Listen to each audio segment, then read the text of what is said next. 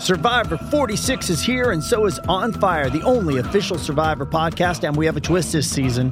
The winner of Survivor 45, Dee Valladares, will be joining us every week. We're going behind the scenes of the biggest moments, the how and the why things happen, and the strategy and analysis you can only get from someone like me, a Survivor winner.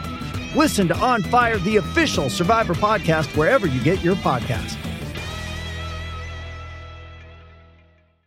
Welcome back to Dealing Together. First caller? I bought 3 sweaters to get the 4th free. Oh, you got fleeced. Next caller. I traded my old Samsung at AT&T for a new Samsung Galaxy S24 Plus and chose my plan. That's not a bad deal. It is not. Our best smartphone deals. Your choice of plan. Learn how to get the new Samsung Galaxy S24 Plus with Galaxy AI on us with eligible trade-in. AT&T. Connecting changes everything. Offers vary by device. Subject to change. S24 plus 256 gigabyte offer available for a limited time. Terms and restrictions apply. See att.com/Samsung for details.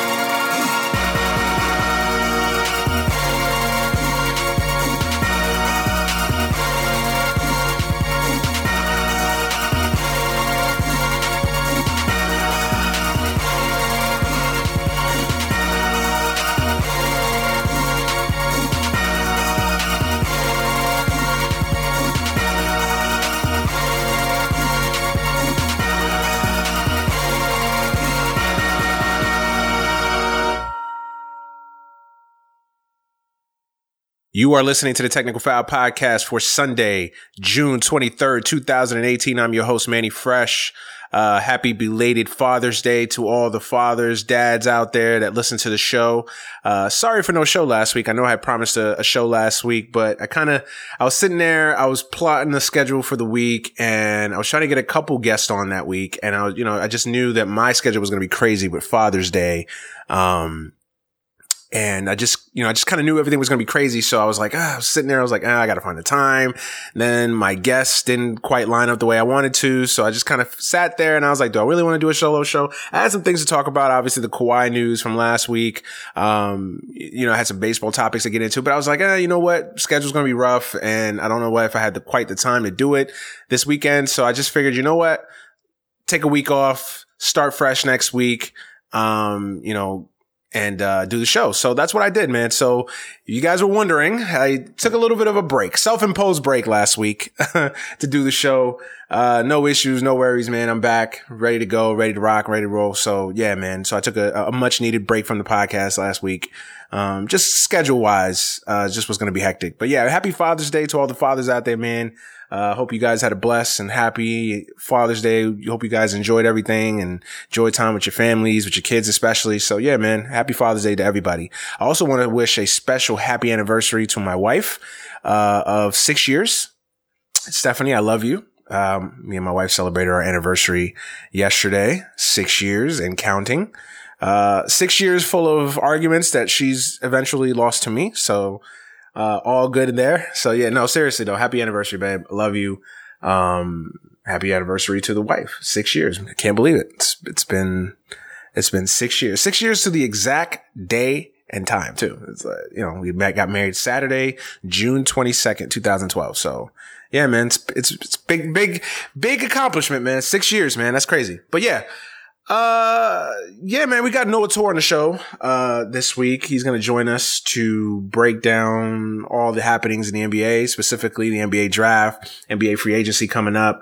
I'll get his thoughts on the NBA finals since we haven't talked to Noah really since when was the last time we talked to Noah? Actually, we haven't talked to Noah since the start of the NBA season. We previewed the NBA season. I think in October, we did a show with Noah. And I think we haven't had him on since. I think that was the last time that we had Noah on. We had Noah last summer, really after like the Kyrie news broke. We had Noah on, and then we had him on in October to preview the NBA. And ever since then, we really haven't had Noah on. And we had opportunities to have Noah, but we just schedule wise and everything Just really didn't line up the way we wanted to. So, now we have a chance to have Noah on the show. So yeah, that's pretty dope, man. We always like having Noah, on the show. He always brings a lot of good insight, especially around the NBA and all that. So we'll have my man Noah Torn a little bit later. But, first I just kind of wanted to get into the NBA draft, just get my little feelings out of the way first. You guys, I've been on record and you guys have heard me say that I'm not as high on the talent in this draft as I was last year. I think this is about a 5 to 6 player draft, really. I think this is probably one of the weaker drafts we've had in a couple years. I shouldn't say that. I think this draft has the potential to be better than the last few drafts, but I just think for right now, if I was analyzing it right now, I think this is about a 5 or 6 player draft that I really, really like. There's some prospects that have boom or bust potential for me that could kind of sway that one way or another, depending on how they hit. But I think this is really about a 4 or 5 player draft. Or 5 or 6 player draft that I think have legitimate opportunities to be very good players. It's hard to say you got 4 transcendent players. I mean, there's only been 2 or 3 drafts in history that have, more than 1 or 2 transcendent players. So it's hard to say that. I think this draft has, obviously, if you're looking at it, Ayton, Bagley, 1 and 2, and Doncic. I think those were the big 3, the headliners of this draft. I think if you're going to look back now, I think you're going to remember those 3 as being the 3 biggest kind of names to come out of this draft. Ayton and Bagley, there's been a lot of debate, at least in my circles, about who's better, Ayton and Bagley. And they're different players in a lot of ways. They have some similarities, but they're different players in a lot of ways. Bagley's more of your kind of new age stretch 4. He's long, wiry, athletic, can jump out the building. He can do a lot of different things. He's mobile. He's athletic. He's kind of more of your traditional stretch 4, can play a 5, 6'11", that type of big. And then you have Ayton, who's kind of your more traditional, center. He's 7 foot, I think he's like 250 or something like that. Big bodied, bruiser type. Although he does have a face-up game. He does have a perimeter game. He's more of your prototypical center. When you think of your prototypical big man, you think of your Embiids, your Cousins, that type of center. He's that kind of guy. So they have some similarities. They both have a pretty good perimeter game. They're both pretty decent shooters from the outside for big men. I think Bagley shot 40% from 3. I think they both actually shot 40% from 3. I think Ayton took I haven't looked up the stats completely, but I think Ayton took a couple more 3-pointers than Bagley, or it could have been that Bagley took more 3-pointers than Ayton, but they're both pretty good outside shooters for big men. They have some similar traits in their game, but overall, I think they're different prospects. And of course, me being a Duke guy, I've watched more of Bagley than I have Ayton. I saw Ayton a little bit. I saw some of his mixtapes coming out of high school. And then I think I saw maybe 3 or 4 Arizona games this year. And look, Ayton is great. I'm not gonna, if somebody made a reasonable argument to tell me that Ayton was the number 1 player in this draft, I couldn't argue it. If somebody told me Bagley, I would agree with them. I think Bagley, but it's, you can't argue either one. I think they're both good. They both have the potential to be really good, really special. I think if you had to ask me who I think are the 2 guys that have the chance to be transcendent in this draft, I think Bagley and Ayton. I think those are the 2. Doncic, kind of a close third. The chance to be truly transcendent superstars, face of the league type players. I think that Doncic has that potential. I think Ayton has that potential. I think Bagley has that potential. I think guys that have the other 3 or 4 guys that I mentioned that have the opportunity to be very, very special players. I think Porter has that chance if he's healthy, and I'll get into that. I think Trae Young has a chance to be that. We'll get into his evaluation. And I think there's a couple other guys. I think Miles Bridges, I'm higher on Miles Bridges than other people are. I think I think he's completely underrated. It almost feels like it hurt him going back to college last year. I really do. I think Michigan State didn't know what to do with Miles Bridges. So I think that kind of hurt his stock a lot. And I think Mo Bamba has the opportunity to be a very special player. there's a couple other guys that I like, but I think those are, I like, if you had to put a gun to my head right now, those are the guys that I look at as saying they have that special trait in this draft. But yeah, Bagley and Ayton, like, I think those guys have immense level of talent. I think they both could be transcendent superstar players in this league for a long time. I personally favor Bagley more. I know it's, first people will say it's Duke. Of course you're in favor of Duke. And somewhat of that is true. But no, but seriously, I think I've seen Bagley more. And I think Bagley, to me, I think he just has more upside. I know people disagree with me completely. I think Bagley has a little bit more upside than Ayton. I really do. Because I think Ayton, I don't want to say he's a finished product, but he's close to kind of being what he's going to be. Like, I think Ayton I think Ayton can come in next year and have an average 18 and 10. Like, off the start. Like, off the rip, he's going to average 18 and 10. Like, I think he's more of a, what you're getting in Ayton. He's more of a finished product than I think even Bagley is. And even Bagley, I think, could come in next year and really dominate from the get-go. But I think Bagley has a little bit more of a ceiling, because Bagley, to me, if he just improves his and I think the defense angle was a little bit overblown. Like, he wasn't great defensively at Duke, but he also, he's 19 years old, and a lot of guys come into the NBA without playing defense. Like, so that knock I always find it a little bit annoying and a little bit overblown. Like, oh, he doesn't play defense. He can't play defense. Oh, he's not a great defender. He's not a willing defender. I always find that a little annoying, because I'm like, that's a little bit of a cheap shot. Like, a lot of guys come into this league and are not great defenders. So I don't really buy that argument necessarily, but I think Bagley has a chance to just get better. I think he has a chance to get better defensively.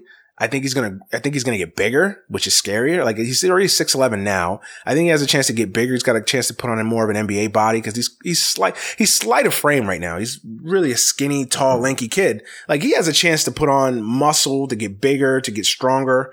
So that will only help his play. I think if he goes to a team that kind of utilizes him, because at Duke, he played a lot of the 5, while Wendell Carter played a lot of the 4. And, I think he's better suited for the 4. Just his skill set, his game, the way he can leap, the way he can run, and he's athletic. I think he'll be a matchup nightmare for some 4s.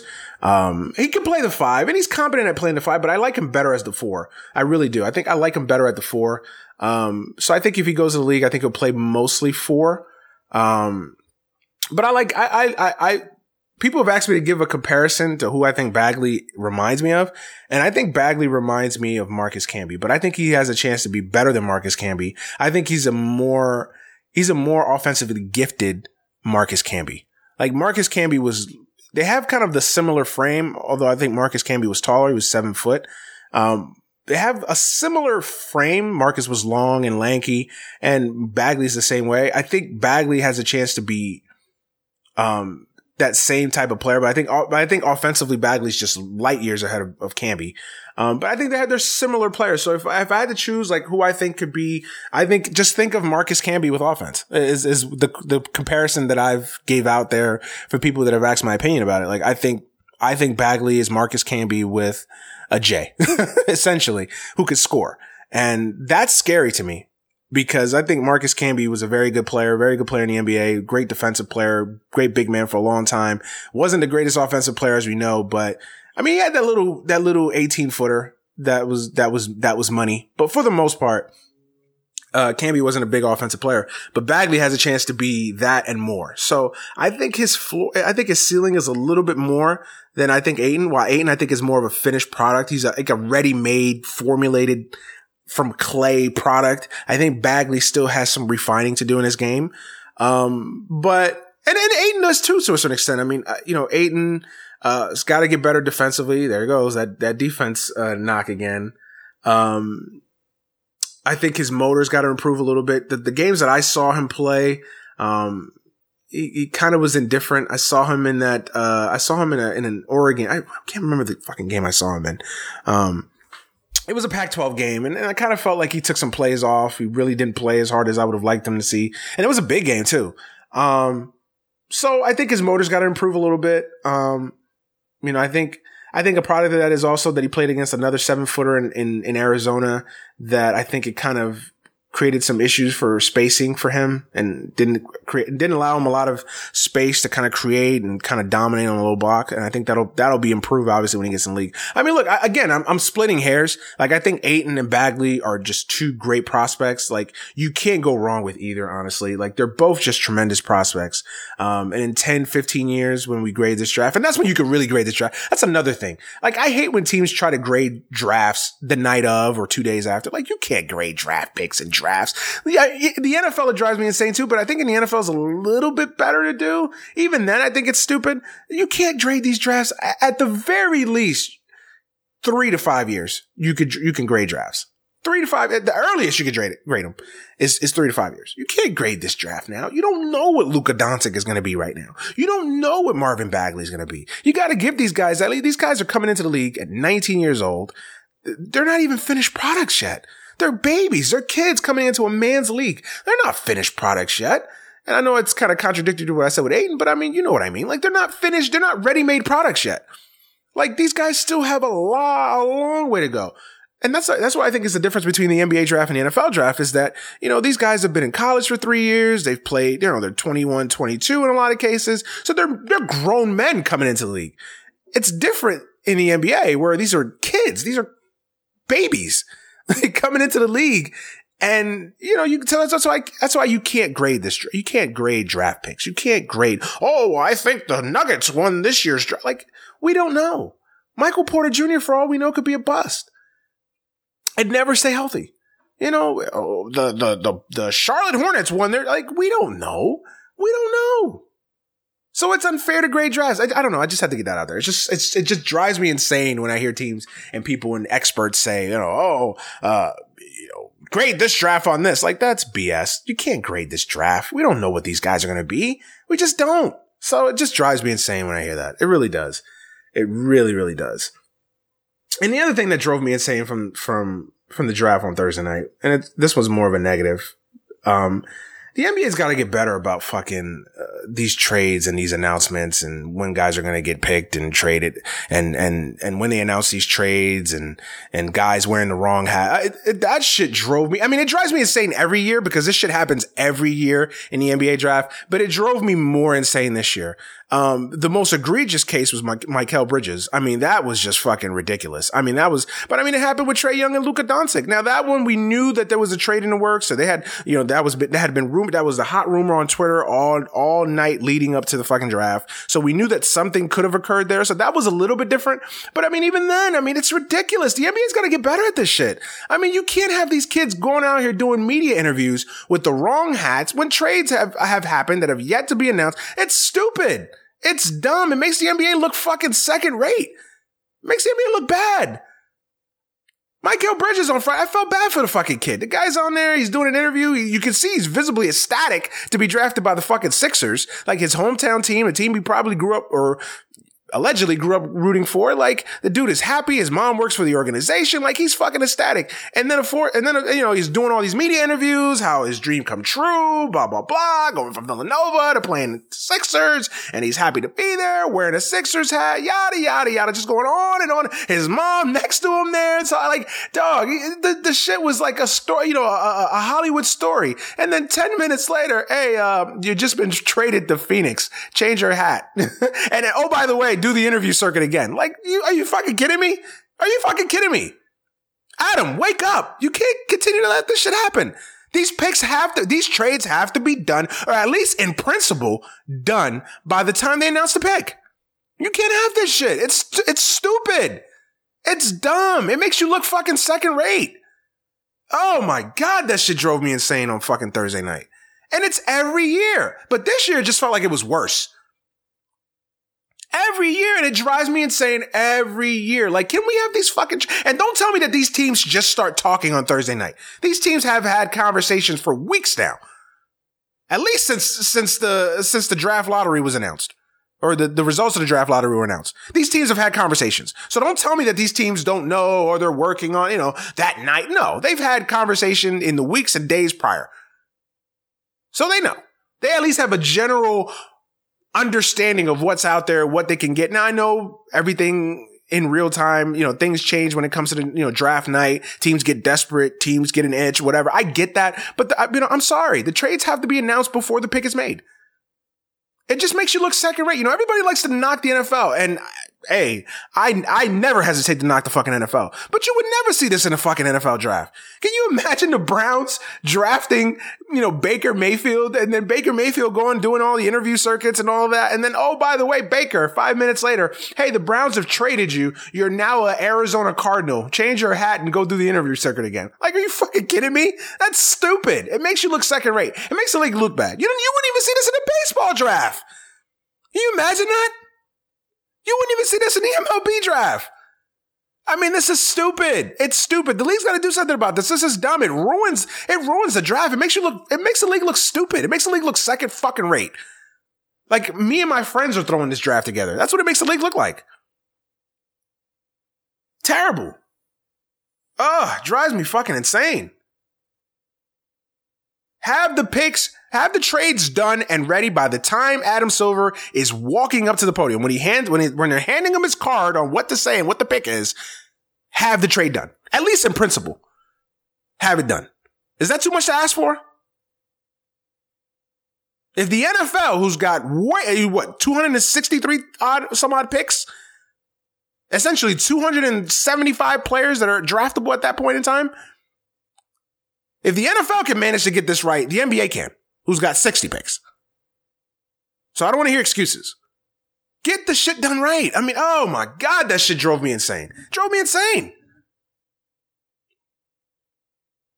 You know, you got Joe Blow, who's just drafted by the Knicks. He's going out there, he's giving a speech about he's always wanted to be a Knick and blah, blah, blah. 5 minutes later, he's on the fucking Pelicans. Like, come on. This is stupid. It's stupid. If it happened once, I'd say, okay, fine, you know, I can live with it. But I mean, it happens every year. And it seems like it's multiple guys that suffer from that.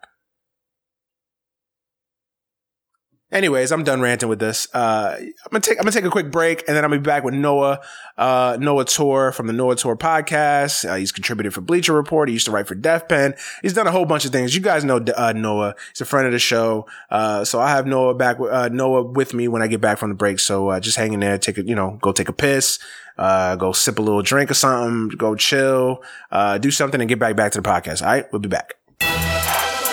Soldier City on the beat, boy.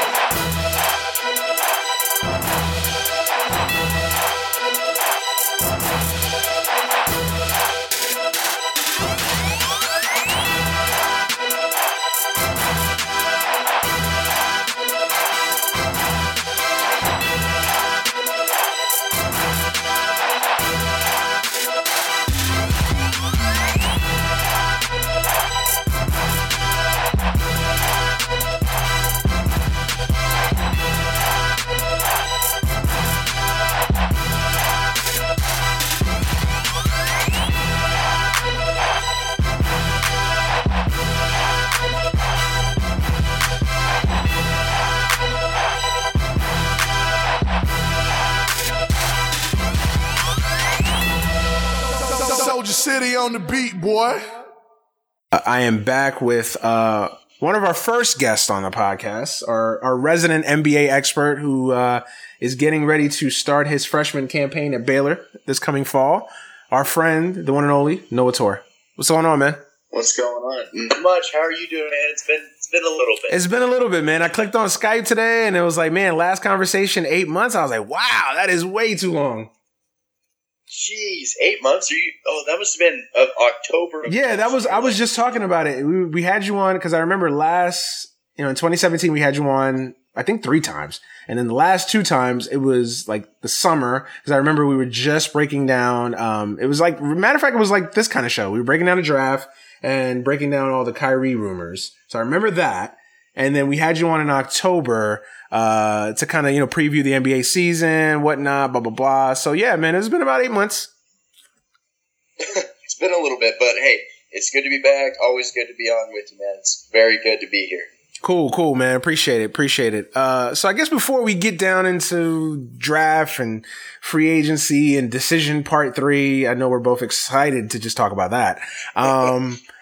I wanted to get your thoughts on the NBA season as a whole, man. I mean, well, not really as a whole because we're so far removed from it now, but the playoffs in general. Warriors again repeat as champions. Kind of wanted to get your thoughts on the conference finals, both series, because there's been a lot of discussion about those series and the end results of them. Cavs, beating the Celtics in 7. Let's start with that one first. I talked about that series. I kind of felt like the Celtics' youth and inexperience showed itself in the worst possible time.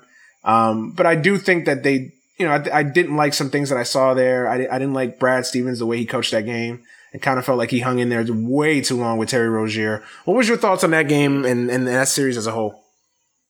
Yeah, no, I think that series, it definitely, after watching the Cavs for the first round, that played out the way I expected it to. I thought the Cavs were winning 7.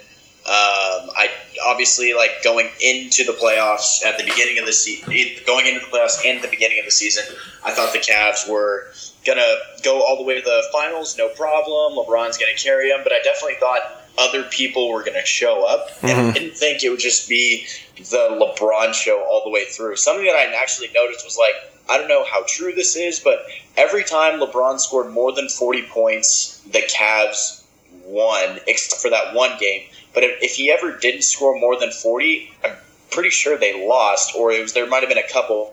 Usually he had to score 40 points for the Cavs to win, and that's, unless you're Michael Jordan, like, that's not possible that you're going. But I don't even know if Michael Jordan could have won that series.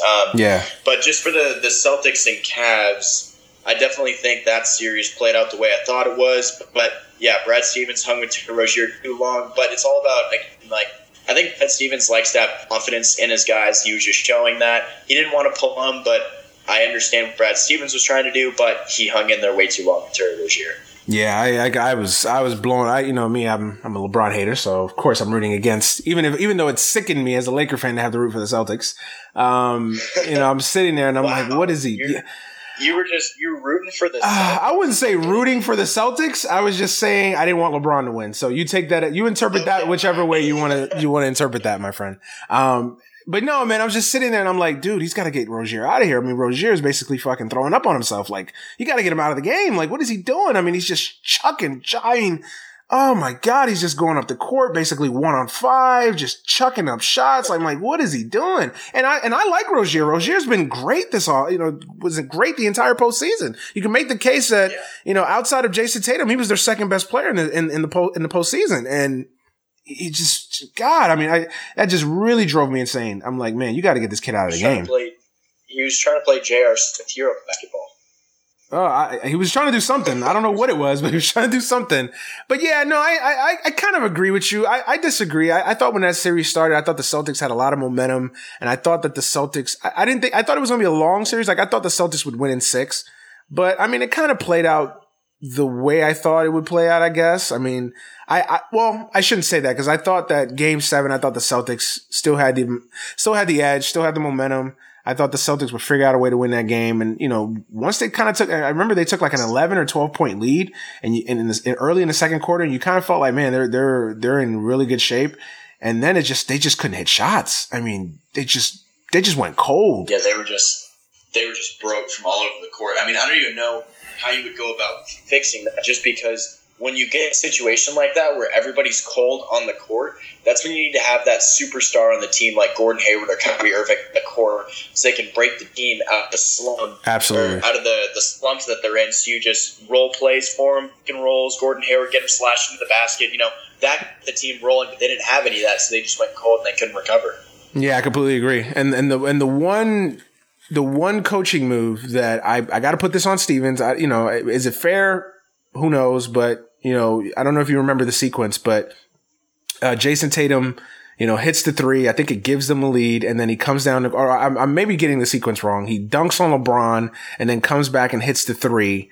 And I think they take a 5-point or a 6-point lead. Don't kill me if I'm getting the sequence wrong. But anyway, there's 2 sequences there where Jason Tatum just basically just balled out. And then he never got the touch. He never got a touch for the rest of that game. And I think it was like 7 or 8 minutes left in the game. And Jason Tatum never again touched the ball. Yeah, that one didn't make a lot of sense to me. I don't think Brad Stevens was also used in a unique situation because he hasn't been just in that type of situation before. But again, being a smart coach that he is, I guess he was trying to maybe pull towards his more veteran players. If you count Terry Rozier, veteran player, Al Horford, just trying to get those guys going. I guess he just doesn't really have a whole lot of trust in his rookie. But, I mean, Jason Tatum has shown day in and day out just how reliable he is to the team and how consistent he has been this whole season. And so he's not a typical rookie, so I don't know why that played out the way it did, but yeah, I didn't understand that. I mean, I couldn't understand it. And I know what you're saying. Like, he probably didn't have a lot of confidence in his rookie in that situation. But I mean, if you watch the game, he was the second best player on the court besides LeBron. I mean, Jason Tatum completely balled out in that game. And I'm just like, get Jason Tatum the basketball. Like, this is not rocket science. But yeah, I like Brad Stevens, but I'm like, man, that game was not exactly a coaching clinic from his part. Yeah, it's all right. I mean, the Celtics got next year, where even if LeBron stays in Cleveland, the Celtics, if with Kyrie Irving and Gordon Hayward, and the Cavs don't make any moves, which I don't foresee them making any big time moves. I don't see any players stepping up. The Celtics will make it to the finals. Yeah, I mean they've got a squad, man. I mean they've Danny Ainge. I mean everybody rips Danny Ainge, and I keep telling people, I'm like, hey, he could be the GM of my team any day. Danny Ainge is a smart guy. He's smart. Sometimes you get the feeling that Danny Ainge is playing chess and everybody else is playing checkers. I mean, the guy just knows what the hell he's doing. I mean, he knows what he's doing. We'll get into the Celtics a little bit more later. It's a lot of, I don't know if I want to say Kyrie rumors, but we'll get into that. We'll get into the Celtics kind of future outlook, I guess. And I guess we could just talk about the Rockets and the Warriors series. Did that series kind of play out the way you expected? I went ballistic only the way I can, because I kept hearing that, basically the Rockets, because the narrative out there is that the Rockets lost because Chris Paul was injured. And I'm just like, I'm sorry. You can't have a 17-point lead in a game 6 on the road, and you can't have a 15-point lead game 7 at home against a championship team, and you're trying to win a championship and then tell me we lost because our second best player was hurt. I don't want to hear that. They had the Warriors dead in 2 games, and they let the Warriors get off the mat. I'm sorry. And again, I'm not an idiot. I know that if Chris Paul plays, who knows? Maybe the outcome is different. I understand that. But I can't give you a pass when you blow 2 leads like that. I just can't. Yeah. Fight me off on that. My only thing is, like, the Rockets, they had that 16-point lead, but also I do think you need that second superstar in Chris Paul, just because the Warriors have that triple threat, quadruple if you want to count Draymond Green, that they were not the best team in that series. Talent-wise, they were. They have obviously the superstars, they got the coach, got everything that you need to succeed and win 4 games in a row against the Rockets. But they were not working as hard. They didn't look as hungry. They didn't look like they wanted it as much as the Rockets wanted it, with Chris Paul grinding it up, James Harden hitting those shots, stepping up when he needed to. But again, James Harden, he fixed the narrative of he's a flop in the playoffs, I think, but he didn't step up in the way that I think he needed to lead his team to success against the Warriors. This is where we're going to disagree. I don't think he fixed the narrative. I think he enhanced, at least in my book, he enhanced it. I mean, really? Game 7, 27 straight missed 3-pointers. That's a game right there where the game is up for grabs, where a superstar, a guy of James Harden, and all I ever hear is James Harden is this, James Harden is that, he's the MVP, yada, yada, yada, blah, blah, blah, 60-point triple doubles, blah, blah, blah, all these things that I always hear about James Harden. This is where you become a superstar in those moments in that game. What I wanted to see from James Harden in that game is, hey, you know what? We're not shooting the 3-wall. Give me the ball. Get the hell out of my way. I'm driving to the basket every single time. I'm either going to bam it or they're going to foul me. One or the other. Like, that's what I wanted to see James. Like, I wanted to see James Harden completely take that game over, and he didn't do that. And I know he had a great series if you want to count statistics, but there were a lot of, to me, Chris Paul was the best player in that series until he got hurt. Chris Paul was the best player in that series.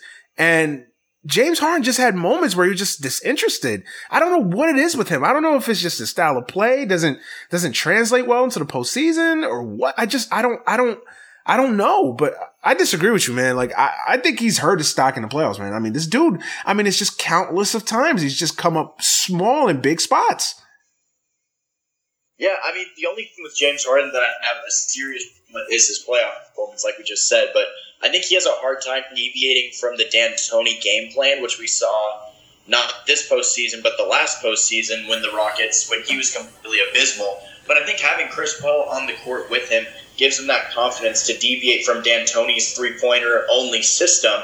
And then not having Chris Paul on there, I think, changed his mindset to the point where he just no longer feels comfortable anywhere on the court, honestly. I think Chris Paul can feel comfortable. And obviously giving superstar label, he's going to be a top 5 player in the league. He needs to be able to survive without Chris Paul. That's a given. But I agree with you that he flopped. I don't know if he hurt it. I think he might have either maintained it, but I think he made it at least a little better. Yeah, and I agree with you. Like, it's hard to knock them because they didn't have Chris Paul. Like, I can give them a pass for Game 6 because it was Game 6 on the road. The Warriors saw their fate in their hands and just got off the mat. I give it the one that's unforgivable is Game 7. Like 15. You saw that first half. They ran the Warriors out of the building. Like the Warriors just looked like a team that was just tired. That just looked like, hey, we're ready to go. Like, and the Rockets just completely just let them off the mat. Like, they had them on the ropes, ready to be knocked down. And now you got to give the Warriors credit. I guess it's that championship medal, I guess, but you got to win that game. I'm sorry. You have to win that game, especially when you're James Harden. You're the MVP. You've been the toast of the league all year. That's a game you got to win. I'm sorry. That's a game Michael Jordan would have won. That's a game Kobe would have won. And I know everybody hates to roll their eyes when you compare to the greats of the past, but that's what we do in sports. If James Harden wants to be an MVP, wants to be a superstar, he gets $20 million a year. Hey, you're going to be compared to the greats. That's how it goes. No one's going to compare you to, Mitch Richmond. They're going to compare you to Kobe. They're going to compare you to Jordan. They're going to compare you to Larry Bird. They're going to compare you to these guys. No disrespect to Mitch Richmond, but you know what I mean. But, these are the comparisons that you're going to get. And to me, Larry Bird would have never lost that game. Jordan would have never lost that game. Kobe, LeBron, all the criticism LeBron gets about not being clutch and all that. I think LeBron would have won that game. LeBron would have figured out to win that game. Like, that's a game if you're James Harden, you tell Mike D'Antoni, you know what? Forget system, forget, all of that. Give me the ball. Get the hell out of my way. I have a question for you. What's up? I just popped in the head. So, would you argue that the superstars of this generation, the LeBron, not counting Kobe, I think, you can include Kobe in this one, but Kobe, LeBron, James Harden, Chris Paul, all the superstars of this generation, would you argue that they're not as clutch or not as hungry as the superstars of the previous generation, including Michael Jordan, Scottie Pippen, Larry Bird, and all that? I feel like that's a super subjective argument, but it's also one that I think needs to be had. It's very subjective. I don't know. I think you can make a case for it. I think you can. I don't want to count Kobe in that because I think Kobe, even though he overlaps some of this generation. When you think of Kobe, when you remember Kobe, he's more of that throwback, that guy from the past. Like, it almost feels like Kobe could have been dropped in 1979 NBA. But no, seriously. But, to me, I think there's something to it. I don't want to go out on a limb and say that it's all the superstars of today. Yeah, you know what? You make an interesting. I don't want to say that. I don't want to sit there and say that it's all of them. I think that there's some of them who don't have that clutch gene. I think for a long time LeBron didn't have it. I don't even think you can debate it. I think LeBron for a long time, and I think a lot of it was that I don't think he was really confident at the free throw line. So I think he was afraid in late game situations to have the ball in his hand and have to be relied on to score because he wasn't a great outside shooter and he wasn't a guy who was great at the line. I think he's improved that a little bit where I think you see him a little bit more adept now at taking games over late because he has become he's become a better free throw shooter. I think that's the one part of his game that I still think, he still struggles with big time, his free throws and big spots. But, he's become a way better shooter than I've ever seen him shoot. And so I think that's what's helped him. But I mean, I think you have a point there. I mean, I don't want to sit there and say it's all the superstars of today, because I mean, that's a really subjective argument to have, and because there's not a lot of evidence. But like, how can you really support it evidence wise? Like, oh, these guys constantly lose in big spots. Like, I don't know how to really answer that question. That's why I'm stammering.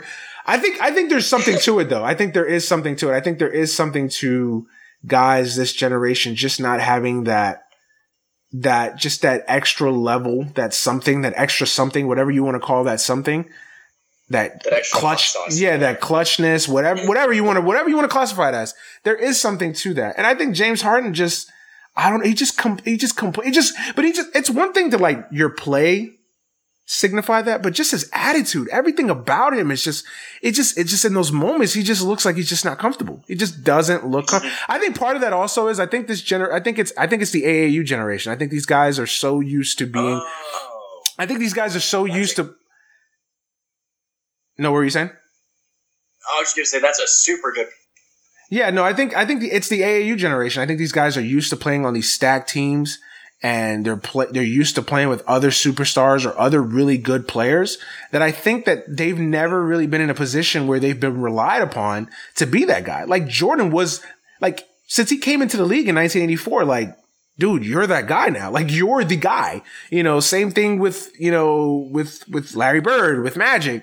You want to take it into the 90s, Ewing, David Robinson, Kobe, Shaq. Like, you are the guy. So you are relied. Like, I think this generation is different. Like, I think these guys come in, they're in the rookie deals for 4 or 5 years. And then, like, it used to be that the veterans, the guys that have been in the league for 12 years are talking about, hey, I want to join up and go somewhere to win a championship. Now you got guys that, rookie deal, like, oh yeah, I want to go somewhere where I can win a championship. I'm like, really? It's like, you haven't even struggled yet. Like, you've been in one playoff series. Like, really? That's what we're doing? I mean, but I do think that it's that AAU generation. I think it's that generation of playing with multiple all-stars, not just in AAU, but I mean, you've seen these guys in college play with other great players. So I do think that there's something to that. Yeah, no, I completely agree. I think that, I do think that there's some superstars that don't have that clutch factor, but also there were some back in the day who did have that clutch factor. Agreed. I think agreed. I don't think it's a black and white issue, like whether you say Kobe's better than LeBron or like whether Kobe's better than Gordon Hayward. It's not a black and white issue, but it is a subjective debate that I think some more people need to start having, like, the eye test versus analytics test. I think that's become a big deal. I think this also could become a big deal just based on the fact that some people just talked about clutchness being a factor of greatness, but this debate is often talked about a lot. No, I agree. There's a hell of a question, man, and I definitely think that's something that should be explored. You actually put me on the spot there, because I was like, wow, I'd never actually thought about that until you asked me that. Like, man, are guys today, and I really do think that it's this AAU generation where I think it's affected it a little bit. I think that guys just don't have that same instinct on the basketball court to try to be that guy to take over. And to a lot of extents, it's probably a good thing, because I guess you can make the argument that guys are more team players now than they were back in the past. I guess I don't know. I guess you could kind of go at it from that perspective if you wish. But yeah, I think it's a debate worth having. I really do. And then I guess we can talk about the finals if you want to talk about them. I mean, any surprise there with the any surprise there with the Warriors sweeping the Cavs? No. Yeah. Are you with me that too much was made of the J.R. Smith thing? I thought that was so overblown. Look, it was dumb, and it was like, it's J.R. Smith, so like, are we really surprised? But I couldn't believe the attention that got. Like, people were saying that's the biggest blunder in NBA history. I'm like, really? Like, comparing it to Chris Webber calling a timeout when he didn't have one in 93 and they national champion. I'm like, no, it's not. First of all, even if they win, even if by some stretch of the imagination they win that game, the Warriors still going to win that series. Okay, you want to say it's not a sweep? They win in 5, 6 at the most. They still lose that series. So, it's not the biggest blunder ever. And it's just like, I just thought that just got too much attention.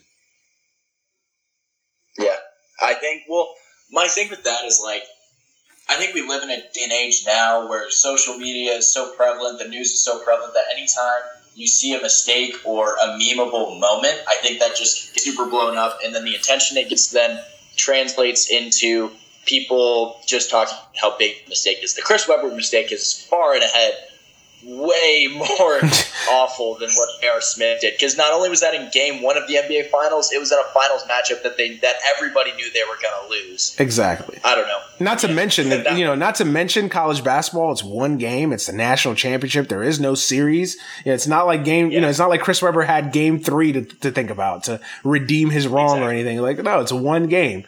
And he was the star on the team. It's a little bit different. And plus I thought that the George Hill missed free throw was way more egregious than that. I mean, to me, if you're George Hill, you got to make that free throw. I'm sorry. Like, got to make that free throw. At 80% free throw shooter, you got to make that free throw.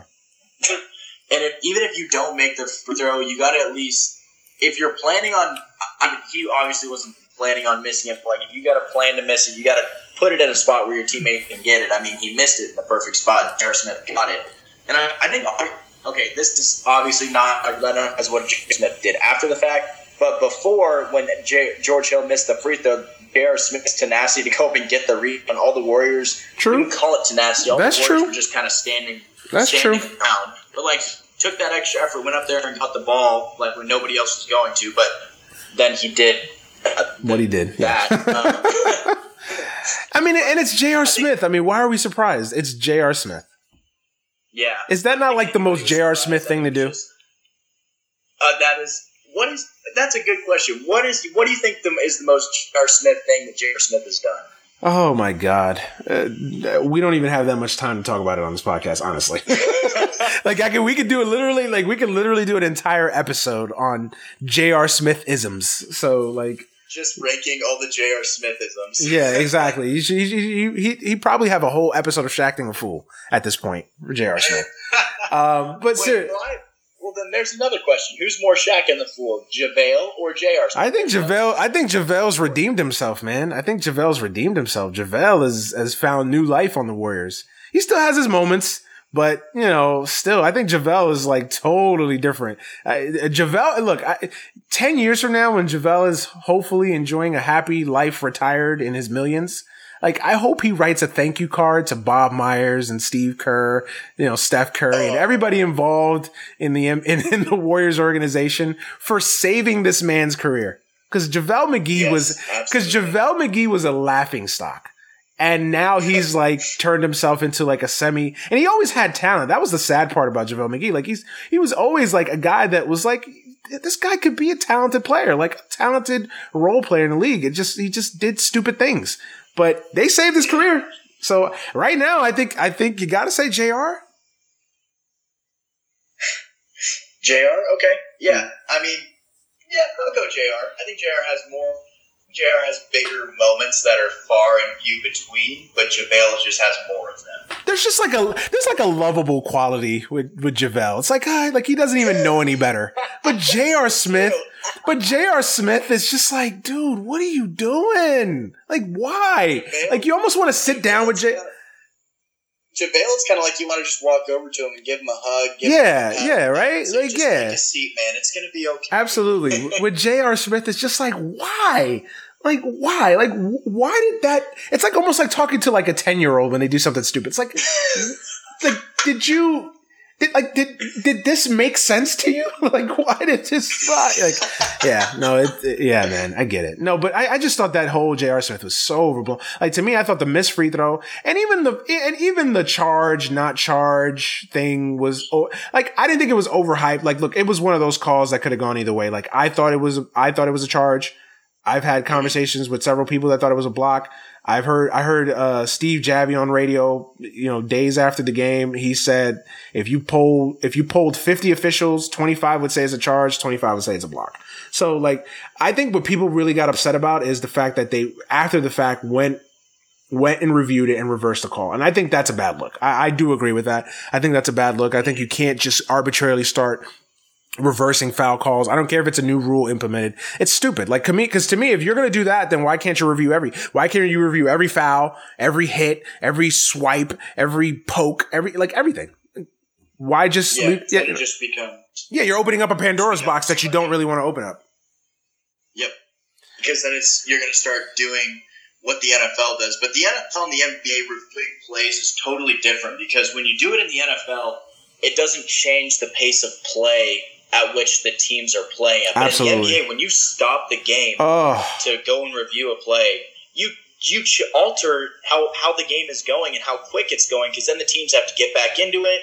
And basketball is totally different anyways because the way games start, I've always thought this was kind of interesting. The way games start are so weird because you have all the players walk on the court and then it just kind of starts really suddenly. Nobody really gets into it. Yeah. Nobody really gets into it until like after the first quarter. So then if you stop that pace of play, then everybody has to get back into it after you already do it.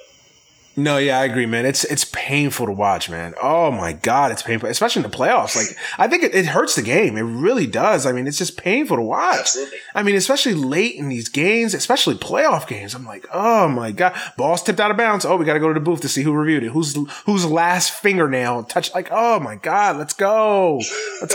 Like, let's get. And then it's like it takes 15 minutes, and then you're watching officials, intently looking at a monitor. It's like, oh my God, come on. Let's wrap it up. Come on. Let's go. Let's get it going. Yeah. Yeah, no, it's painful, man. It's painful. So yeah, I mean, I kind of wanted to get your brief thoughts on the happenings of the NBA season, or at least the last month of the NBA season as a whole. But yeah, let's first talk about the draft, man. What are your thoughts on this draft overall? I talked about it earlier that I don't think this is as talent laden as a draft as it was last year.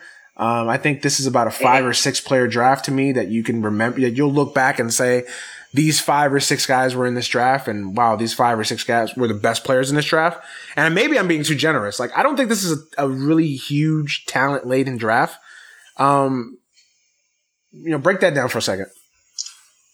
I definitely agree with you on that. I think there's a weird way to look at it because definitely last year I think had more superstar potential, but this year has more role player potential. Like Kevin Knox, for example. I definitely think Trae Young is going to be a role player. I don't think he's going to be the superstar player that we'll get into that. Yeah, we'll get into that. Yeah, but I definitely think that it's a more role player draft than a star player draft. Yeah, well, hey, you kind of previewed it there. I'm gonna give you about 5 or 6 prospects, and then you kind of give me your kind of just brief thought on them. I guess we can start with Trae Young since you already previewed it. To me, he's a guy that everybody talks about Michael Porter being polarizing. Like, I think he's the most polarizing guy in this draft. Like, I think Trae Young is the guy that if you got it, you don't get a full consensus one way. Like, if it was 50 guys, 25 love him, 25 think he's going to be a bust, like, or not as good. Like, you don't really get like an overall, like, yeah, he's going to be great. Like, there's a lot of question marks with Trae Young. Where do you sit? Like, to me, I kind of want to say like I'm in the middle. Like, to me, he's boom or bust. Like, I can see him being great. I can see him being a bust. Like, to me, there's no, like, if I had to pick like one boom or bust guy in this draft, like, he's the guy. Yeah, definitely. Wait, would you pick Trae Young or would you pick Luka? This is kind of, I know we're getting into other territory. Would you pick Luka or?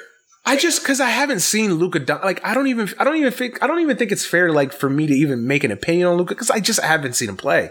Like, I've seen the mixtapes, I've seen the highlights, but that stuff, you can't evaluate that stuff. I mean, you're just watching you're watching an 8-minute clip video of him playing, FC Barcelona. Like, I can't make an assumption off that. Like, I mean, all I can do is like you and other experts, listen to the Fran Fraschillas of the world and nod along when they say that this guy can do this, that, and the other. I mean, I just have a strange. I think if at worst, Luka Doncic will have a Ricky Rubio type career where he'll be a good player, probably could be better than what he is.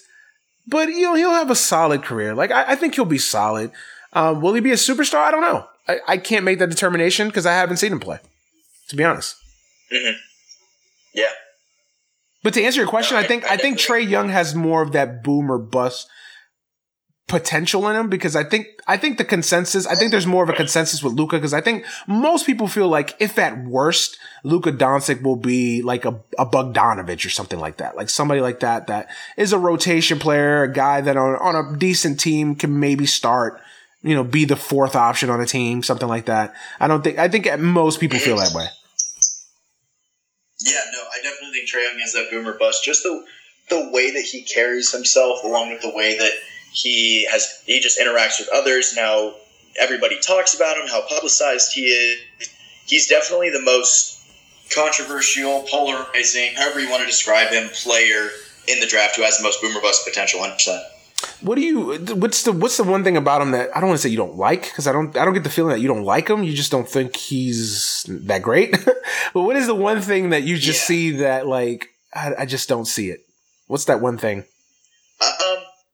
His shot selection and his inconsistency, or rather his inconsistency with his shot selection, if you will. I think he already has a Steph Curry mentality, which you can't get in college, because not only does your 3-point percentage shooting in college not matter when you translate to the NFL, but you have, or to the NBA, sorry, not the NFL, but you can't have this.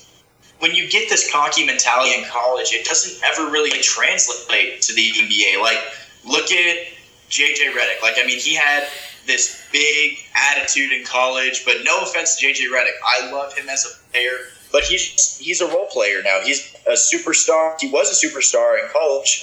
Now he's not in the NBA. Or you look at Christian Laettner. I know I just pulled out two Duke guys, but sorry, I know. You're good, man. You're good. Christian Laettner, superstar mentality, got to the NBA, complete bust. But that's completely different, because they both, just the way they play are different. So it's hard to compare players in college to how they're going to translate to the NBA. It's all just speculation, because we ultimately don't know ever. Like, I mean, you can make your guesses, but we don't know. But I think Trae Young already has this mentality, and I think he's going to get a rude awakening in the NBA. Interesting. Yeah, I don't know where I sit with Trae Young. Like, some days I love him, and I think, man, this guy's got to be, the next coming of this guy. I don't think he's Steph Curry. I don't say. People forget, like, Steph Curry's 6'3.5". Like, Steph Curry, people, like, I know Steph Curry from like from like size wise, not a big dude. Like, he's not 250 pounds, but like, he's tall, he's lanky, like, he's not lanky, but he's tall, he's skinny, and he's tall, and he can shoot. So like, Steph, like, this comparison to Steph Curry, like, what is Trae Young? Like, maybe if we're being decent, 6'1"? Like, I thought it was like, let me look this stuff. He's listed at 6'2". Is he listed at 6'2"? Yeah, those listings are iffy. But but for the sake of argument, 6'2". He's a small 6'2". Like, he's light 6'2". Like, yeah. So I get it. The size is a concern for me. The shot selection is a huge concern for me. I mean, there was, and I get it. He didn't play on a very good team, and he was the only guy. I get that, but I mean, you got to have better shots. I mean, this dude, you talked about Terry Rozier. I mean, he would take shots that would make Terry Rozier happy. God, I mean, there was just some shots. I'm like, yo, this dude is pulling up from like basically the half court line, just chucking shots up. I'm like, really? Just no thought of passing there, right? Just none, zero. Okay. Yeah, no, I get it. I don't know. I'm more undecided with Trae Young. Like, I could see him being great, and then I can see him being a bust. Like, I could, and that goes against everything I said, because I said I was in the middle with Trae Young, but. Like, I can see him going either way. Like, I don't want to sit there and say, like, I don't know what he's going to be or how his game is going to translate. Like, again, I could see him going either way. Like, I'm trying to find the comparison to him, who I think, because a lot of people have said, like, oh, he's going to be, Steph Curry, he's going to be this guy. And I'm trying to find and this player's name is escaping me, and it's going to bother me that now I have to look it up. Because it's bothering me. It's bothering me that his name is just escaping me right now. Played for the Bucks. Started his career with the Bucks. I think he's out of the league right now. What year? 2009, 2010-ish. Oh, Michael Carter Williams? No, not Michael Carter Williams. Oh God, what is his name? Oh, my God, it's driving me insane right now. Played for the Bucks, had a 50-point game, like one of his like first 3 games. God, I cannot remember his name if my life depended on it. I can't remember his name right now. Oh my God, he came out. I think he came in the same draft that Steph Curry came out of. Oh jeez, Brandon Jennings. Brandon Jennings. Oh yeah, I can see him being a Brandon Jennings. That's an interesting comparison. I didn't even think about it like that. I could definitely see that. Like, remember when Brandon Jennings, and I fell for it too. Like, remember when Brandon Jennings was balling out like his first year in the NBA? And then people eventually figured out what Brandon Jennings was, and then it was like, yeah, it was over. Yeah, that was. Oh, Brandon Jennings, man. But that's the comparison. That's what I see in Trae Young. Like, I can see him being a Brandon Jennings type. Like, maybe a little bit better, maybe a little bit worse, but that's like his absolute comparison. Like, I could see him being a Brandon Jennings. Yeah, that's true. What's another guy that like? So okay, so I said I was going to give you some names. So okay, how about Michael Porter Jr.?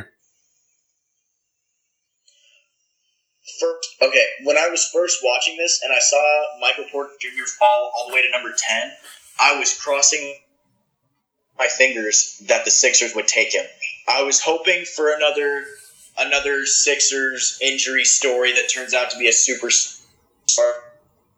It's not like, watch, he's going to go to Philadelphia. He'll be out for a year and a half maybe. He'll come in, win Rookie of the Year, even though he's not a rookie, and just and captivate the NBA. But that didn't happen. He went to Denver. Nonetheless, I still think Michael Porter Jr., people forget that he was the top high school prospect going into college. Like, that doesn't just go away once you have an injury. Granted, this injury, if you're having back issues at 19, 18 years old, I think that's definitely something you need to consider and just take it slow going into the league. Maybe he sits out for 2 years. I don't know. But once Paul Millsap is out of the picture in Denver, it's Nicholas, Gary Harris, Jamal Murray, Michael Porter Jr. That's a sick young core. That is a great young core to have on your team. Yeah, no, I agree. I think Denver got a steal. I can't knock teams for not taking Michael Porter in that lottery. I mean, I can't knock the Knicks. I can't knock I can't knock the Sixers. I can't knock teams for not taking Michael Porter. That's a huge risk to take. I mean, this is a guy that has back injuries. That's one thing you don't play around with is back injuries. You can't play around with that.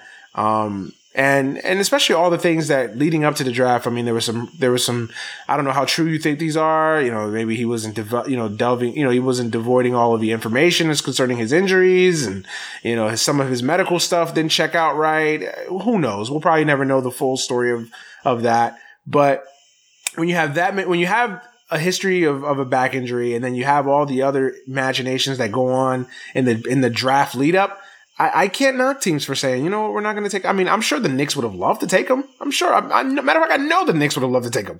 I know the Sixers probably, if they weren't fawning for LeBron the way they are, like, I know that the Sixers probably would have.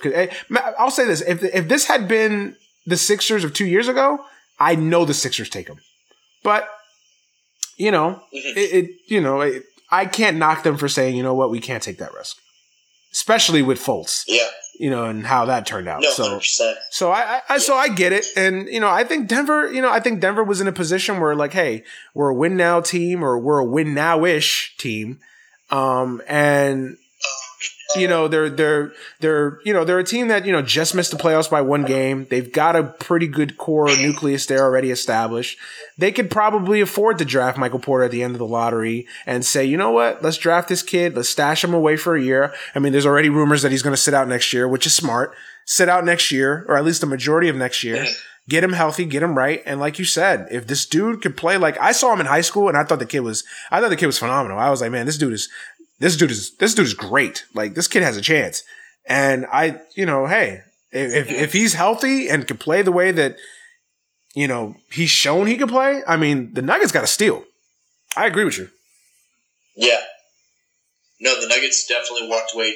I don't know if they're the winner of the draft, but they're definitely top 5 with the teams in the draft.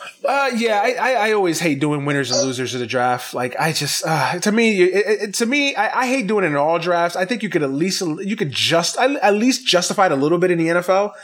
The NBA, to me, I mean, it's completely a labor in stupidity. Like, why are you? We don't know.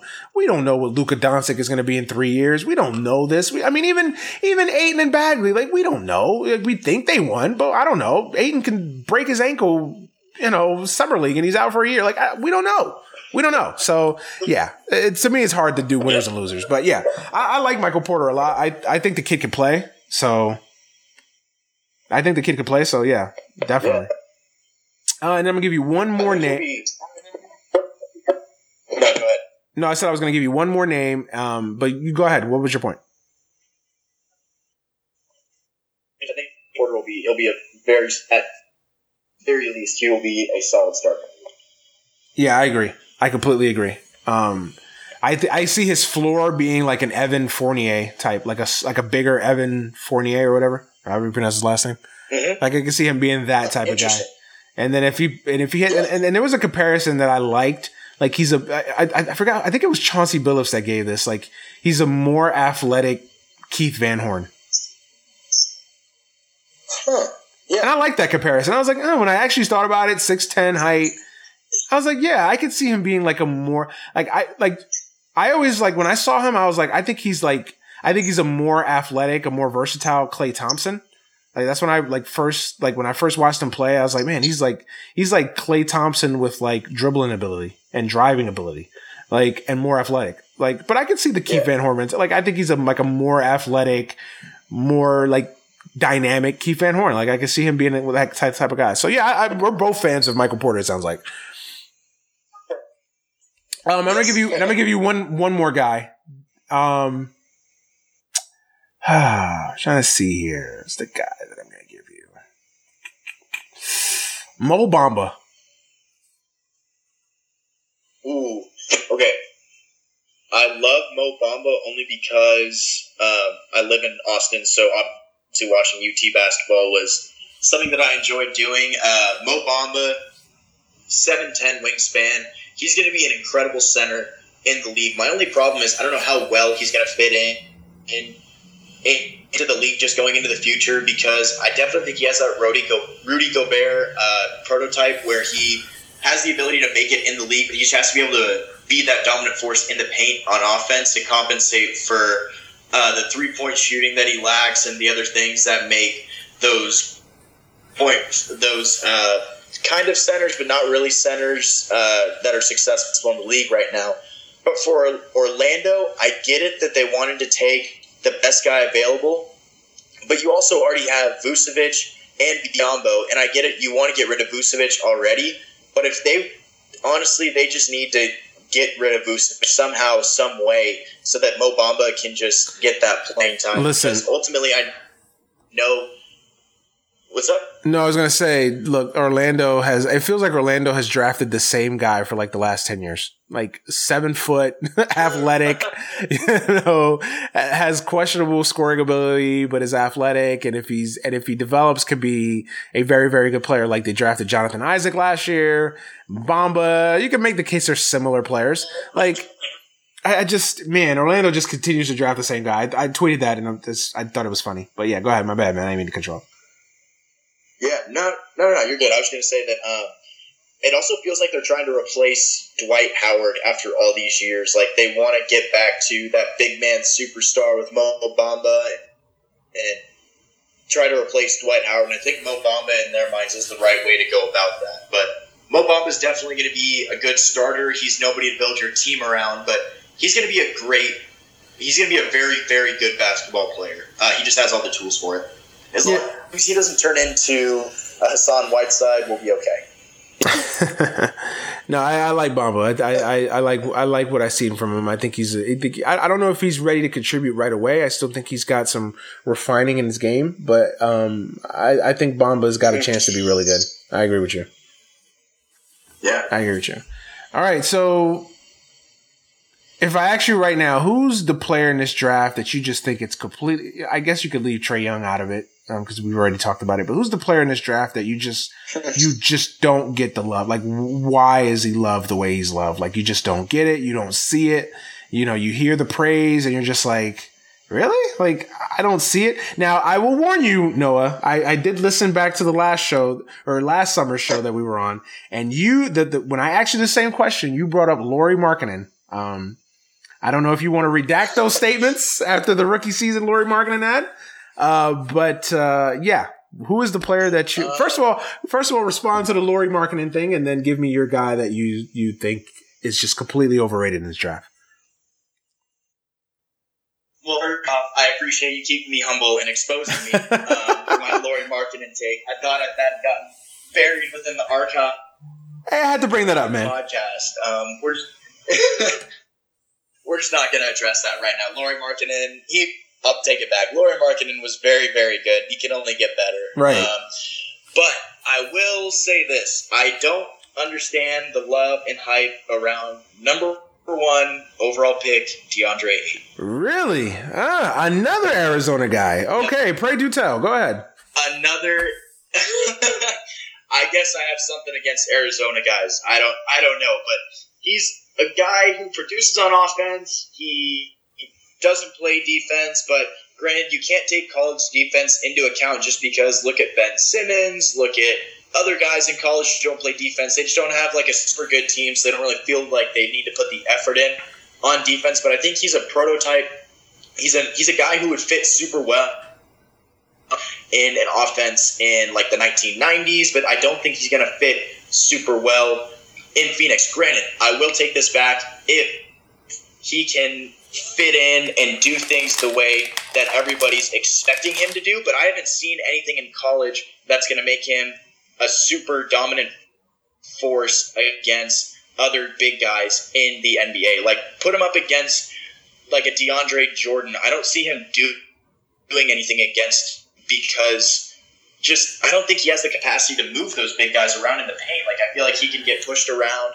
But again, I will take these back if he can and be a force on defense, which the Suns need. And if he can be that big guy in the paint who can bully some guys. Really? That's surprising. You're like the first person that I've heard that hasn't been as high on Ayton as because it seems like he's just universally loved. I like Ayton. I think he's got a chance to be good. I think Bagley's better, and I don't understand, like, I don't want to say knock that Bagley's gotten, but I kind of feel like people have just kind of like, oh yeah, Bagley's good too, but Ayton's like, really? Did you guys not watch Marvin Bagley play? Like, I'm even Justin Jackson, like he's gonna fit so well in Memphis. Oh, he's gonna be that perfect guy next to Marc Gasol. Noah. This is where I have to do. No? That's my guy. That's my guy. Jaren Jackson Jr. Oh my God, that guy! I do not see it. I'm like, what is the love with this kid? Like, I get it. He's got the physical tools, but I'm just like, I watched him at Michigan State, and I'm like,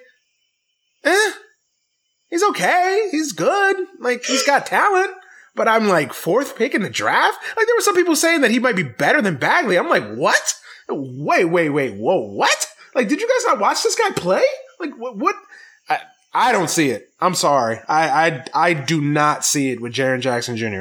And I brought up the Lauri Markkanen thing. Hey, you're talking to the guy that thought Anthony Davis was going to be a bust coming out of Kentucky. So I've eaten a lot of crow over the years. So trust me, do not take offense to stuff like that. Trust me. But no, like last year, I'm definitely I'm not a big super draft guy, so I don't want to get rid of it. I'm just an NBA guy trying to pretend I'm good at draft stuff. Right, we all are. But no, seriously, like I like last year, my guy was Josh Jackson from Phoenix. That Phoenix took coincidentally, and I was just like, I just don't see it. And then I think I was proven right for the most part. Like, he didn't have a great rookie season, and then this year I just don't see it with Jaren Jackson Jr. I'm just like.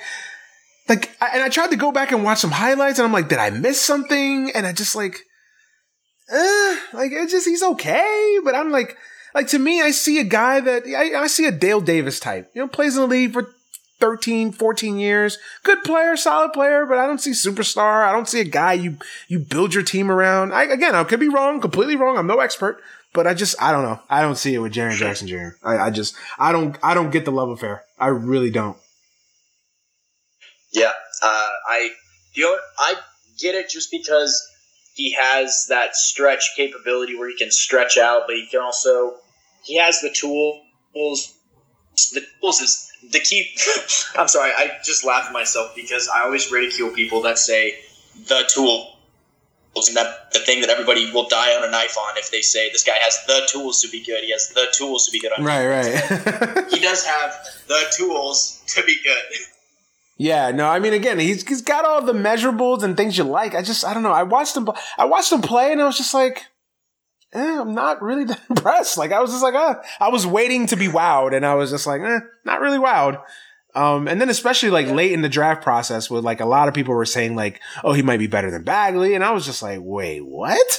No way. First of all, did you guys not watch the game he played against Bagley? Bagley completely was the best player on the court. Not even close.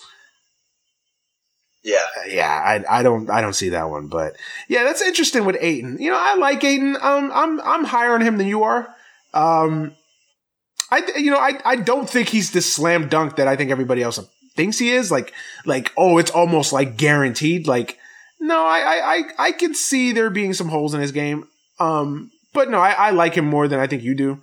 I do think Bagley is better just because I think that, and I said this earlier on the podcast that I was like, I feel like Ayton is already a finished product in a way. Like, I think you kind of know what you're going to get from DeAndre Ayton. Mm-hmm. I think Bagley has more upside. Like, I think Bagley, he's like, they both could come in and start and be rookie of the year candidates next year. But I think Bagley has a higher ceiling. Like, I think Bagley, like, we're just scratching the surface of how good Bagley could be.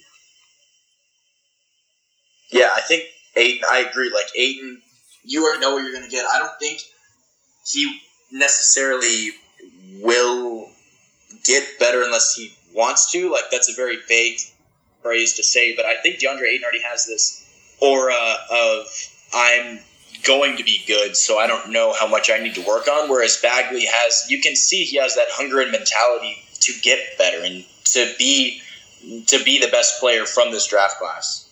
Yeah, I completely agree. And I know it's a Duke guy and everybody's going to accuse me of being Duke biased. Whatever. The guy's great, so whatever.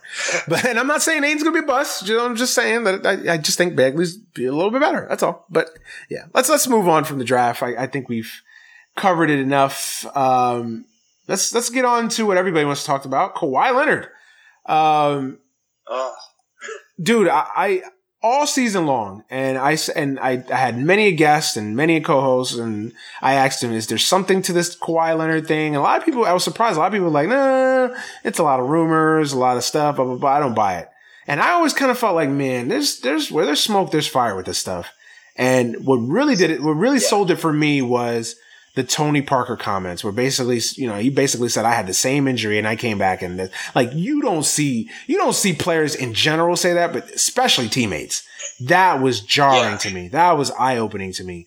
First of all, just talk about the whole Kawhi Leonard. Cause I'm just like, I'm confused. Like, and then you hear a lot of the new, like, oh, he's got an uncle in his ear and things of that nature. And I'm just confused. Cause I was like, I thought that this was a guy that was like a match made in heaven in San Antonio, a quiet guy, doesn't really like the limelight, doesn't really like the spotlight. And then this year, all of a sudden, everything has changed. So what do you make of, and the people that you've talked to in your NBA circles, like, what do you make of all of this Kawhi Leonard stuff?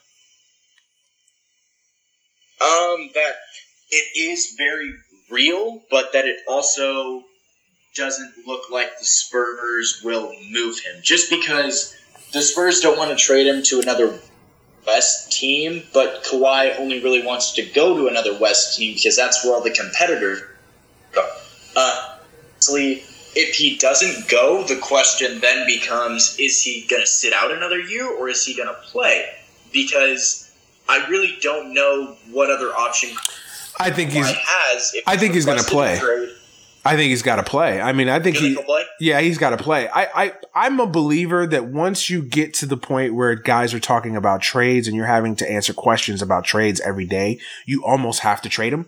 Like, I think you can't allow this guy back in your locker room. Like, I don't see how you can allow this guy back in the locker room. Like, how does this guy go in that locker room and wherever they do their training camp and say, hey guys, I'm back. I'm ready to help us win. Like, I just don't see how that's a workable situation. Like, how do you go there and you face a Tony Parker? How do you go? I mean, this guy didn't even go to Pop's wife's funeral.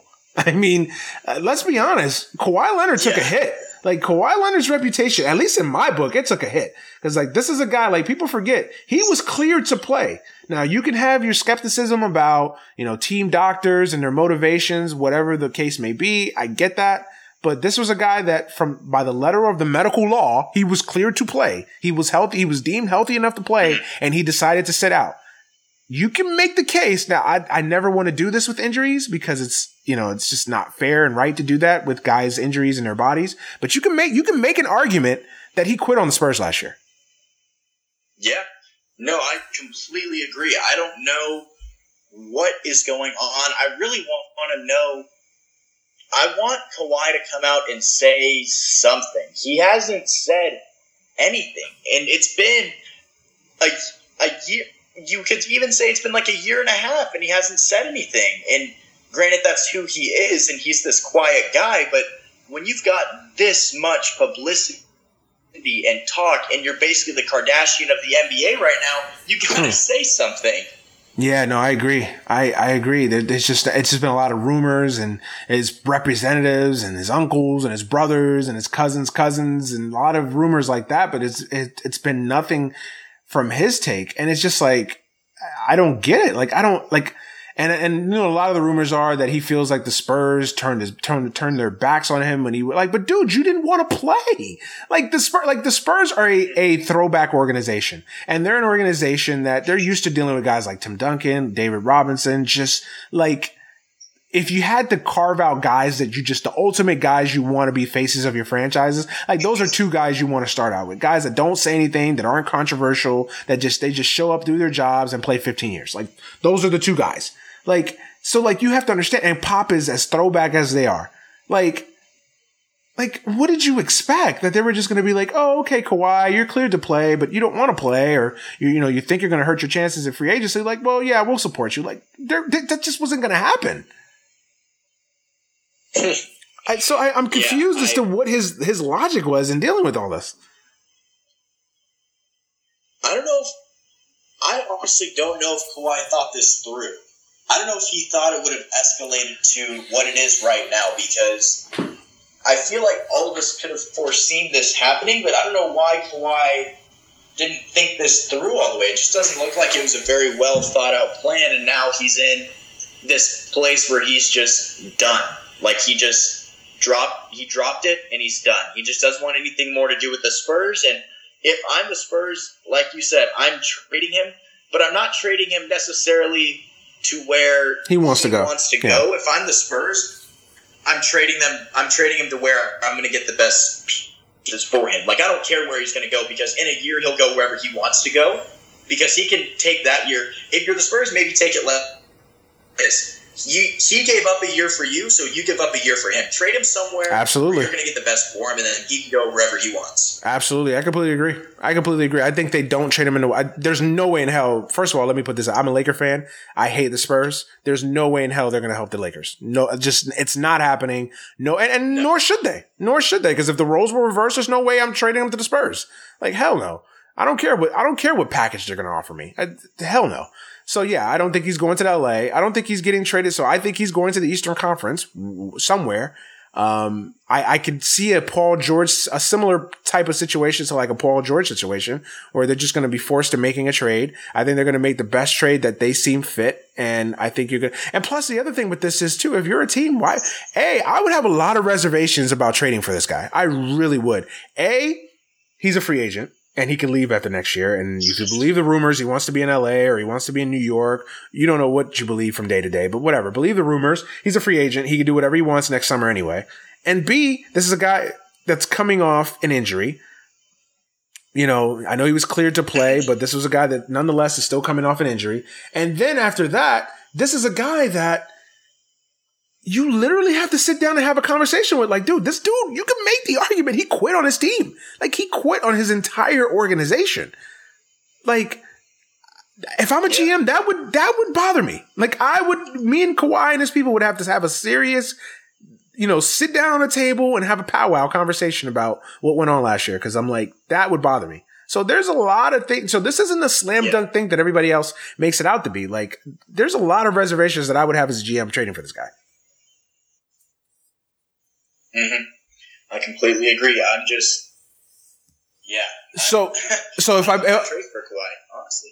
So if I put a gun to your head right now, put a gun to your head and made you make a decision right now, in October 25th, where's Kawhi Leonard playing basketball? San Antonio. Really? You think that? Really? Wow. Even after I know all of what I just said, I think he's going to stay in San Antonio just because I have this weird feeling, whatever you want to call it, that when Kawhi goes back to San Antonio and plays in front of the fans, he's going to want to stay. I think he's been away and he's been listening to people talk into his ear, and I think whenever he gets back and just starts playing with everybody in San Antonio again, he'll want to stay. You think that relationship is repairable? At least in the locker room? You think it's repairable? I think Kawhi has to really humble himself, even more so than he already does. And he has to hands and knees begging for forgiveness. I don't know, man. I do think it can be repairable ultimately. You don't think it can? I don't know. If you listen to all the rumors, and again, you gotta what is true, what isn't, who knows. But I mean, man, if you listen to all these rumors, and the thing that would really worry me is like guys like Paul Gasol, Ginobili, I mean, these are respected guys across the league, and they weren't exactly, supportive of Kawhi Leonard. And now you're bringing this guy back into that locker room, and then all the things that have gone on this summer that have only added to the fire. I don't know, man. I don't know. I don't know how you bring him back in that locker room. I don't, with everything that happened last year, with him not playing, then essentially, if you read the reports that he basically disappeared when the Spurs, when Pop's wife died. Like, he wasn't at the funeral service. He wasn't on the bench in the playoffs. Like, he just completely divorced himself from the organization. Like, I don't know, man. That's some faith there if you think he's coming back to the San Antonio. I mean, stranger things have happened. But I don't know. I don't see it. I don't know. I could be completely wrong, but I don't see it. I feel like, I don't know. Everyone says that Kawhi's heart is in LA. I feel like it's in San Antonio. That all this talk about Kawhi being the next Tim Duncan-esque in San Antonio doesn't just go away after a whole year, I feel like. Yeah, that's the thing that made it so weird. It's just like, it just came out of nowhere. Like, it just literally just came out of nowhere, this thing. Like, it just kind of felt like, man, this thing just all of a sudden just blew into something that I don't think anybody really expected it to be something. Exactly. I don't know. We will see what happens, but I'm holding it with an open hand because I don't know what to expect. Interesting. Okay, well, let's move on to another. The center of the NBA universe, it seems like every offseason, LeBron, decision part 3. Are you like me, just completely tired of LeBron and the decisions? And like, I'm just at the point now, like, dude, just pick somewhere to play. Like, just stop with this. Will he, won't he? Will he resign? Will he leave? Will he, 2-year deal? Sign 5? Like, just enough already. Just sign somewhere and just play. Like, enough, really. Yeah, I'm kind of getting there. I want him to pick somewhere and just not have any speculation about going anywhere else, because it'd be nice if he actually had a good, but I also get it from his standpoint. Like, he wants to go somewhere else to win another championship. But if I was LeBron, I would just stay in Cleveland and try to solidify the argument between him and Michael Jordan, because I definitely think he can if he stays in Cleveland. I agree with you. I think I think going somewhere else now at this stage in your career, I think it only hurts your legacy. I really do. Because let's say he goes to the Lakers. Like, I don't understand this fascination with going. I mean, I get all the outside stuff, and he lives there. Allegedly they enrolled him into school in LA. If you believe all that crap, whatever. Why would you go to LA? First of all, as soon as you walk into the building, you're being compared to Magic, you're being compared to Kobe, you're being compared to Jerry West. Like LeBron has trouble being compared to he calls it chasing ghosts. Now you're going to the ultimate franchise that's chasing ghosts. Like, why would you do that? Yeah. Like, if you have a bad playoff game, well, Kobe would have never did that. Well, Jerry West would have never did that. Well, Elgin Baylor would have never played like that. Why would you do that to yourself? Like, you're just automatically setting yourself up for failure. And then, not to mention, he has trouble beating the Warriors, one series a year, and that's the finals? Now you're going to play them 4 times a year and play them in the conference semifinals or conference finals. Like, really? Is that what you want to do? I've never seen it. I just don't see it. To me, stay in Cleveland. Like, you're only hurting your legacy, and to me, you're hurting the message that because all I heard was, he really missed being home, and his wife was homesick, and blah blah blah, and how much he likes Ohio, and he loves Cleveland, and Cleveland in his blood, and yada yada yada yada. Cue the violins. And now, 4 or 5 years later, oh yeah, let me go to LA because I want to win a championship. Like, really? That's so much for that love for Cleveland. Like, I don't know. Yeah, and I think it hurts I think it hurts the team, whatever team he's on, that he doesn't commit long term. I think it hurts the team. I really do. Because I think the team is in constant state of limbo. Yeah, no, LeBron, if he goes to another team, whatever team he's on, they stay in limbo because they need to keep LeBron there. But another thing that I was wondering about is why would LeBron go to LA? Because he likes to play with veteran players, which we've known for a while. But why would LeBron go to LA to play with a bunch of young players who don't have a chance of winning a championship for the next 3 years? Yeah, and if I'm a Laker fan, and full disclosure, I'm not a LeBron James fan. I don't want them to. I kind of want to see the young core grow. Like, I'm excited about our young core. Like, I know Lonzo had an up and down rookie season, but I still think that he showed enough that there's something there, definitely. And I like Ingram, I like Kuzma, I like Randall, I like the development and the maturation that Randall's taken. Like, I like the guys that we have. I want to see these young players grow. I want to see these young players develop at least one more year before we start going crazy and trading guys and saying that, we're basically going to build an all-star team. I don't know. That's just me. Call me crazy. I don't want to see LeBron James on the Lakers. I don't know. I just don't. Go ahead. I don't even know if he'll go there, but I don't know. It'd just be interesting to see him go. I really don't know where else he's going to fit besides Cleveland, because Philadelphia, you stunt Ben Simmons. Obviously, whatever team he's going to go to, he's going to make them better. That's not what I'm trying to say, that they're going to be worse. But I just think you stunt a lot of the young guys' growth, and whether that's going to be worth it or not in the end for maybe 2 years of LeBron. Yeah, I agree with you. I think actually Philadelphia would be the best situation for him. If I were him, to me, I go to Philly, you stay in the Eastern Conference, you're on a young team that's on the come up, on the cusp of being great. I get the redundancy issues and the questions with Simmons, but I think he's in a better situation now than he was. Had this happened when he was 26 and he had gone to the Sixers, I think you would definitely have some redundancy question marks. But I think he's so much of a better offensive player now and later on in his career that I don't think those question marks will be there as much as they were maybe even as early as 3 years ago.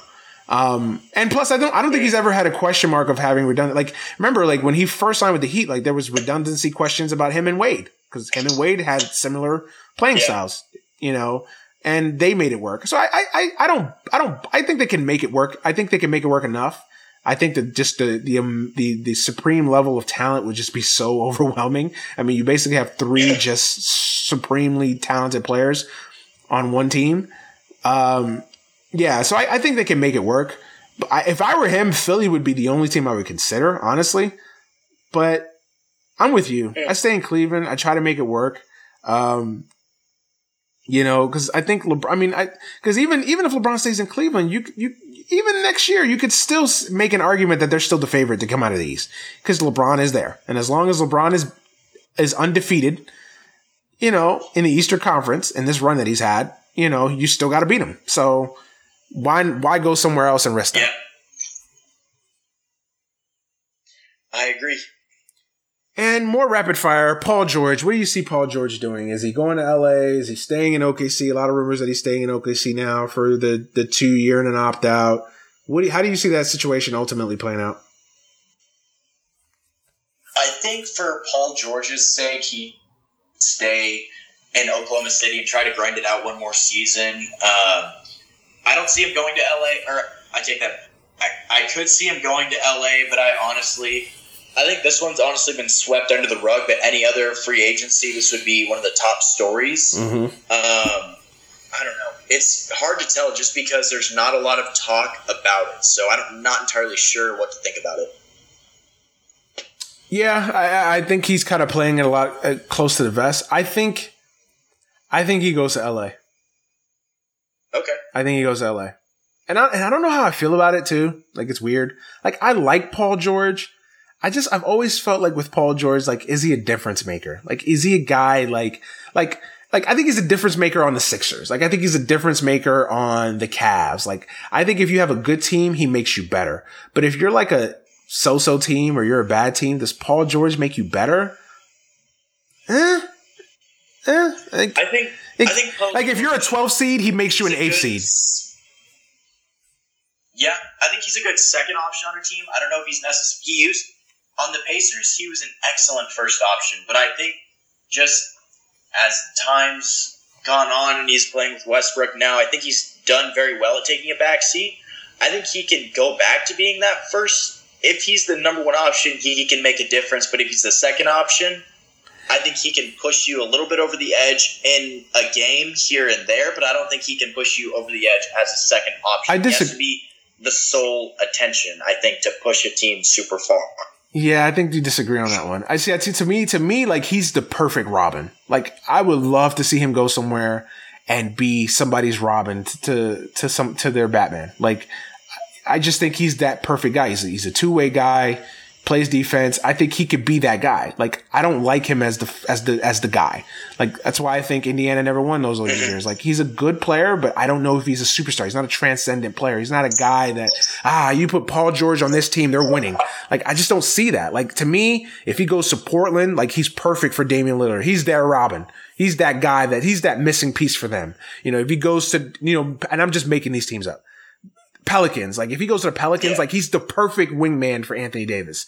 In Cleveland, like, he'd help LeBron in that situation. Like, if you told me, like, oh yeah, he's going to sign a $200 million supermax contract with the Nets. Woohoo. Like, are the Nets better? Yeah, they're better. They're an 8th seed now. I don't know how much better they're going to get. Like, I just don't see him as that guy. That's just my point. My point there. It's a good point. I definitely think I still think he'd be a good fit in Cleveland. I just don't know how willing he is to go there. Yeah, who knows? And let's wrap it up. I mean, anything in free agency that you're looking forward to? Anything that you're like, besides, I mean, we talked about the bigs, Kawhi, LeBron, George. Anything else in free agency that interests you that you're like really focused on that you're gonna keep a close eye on?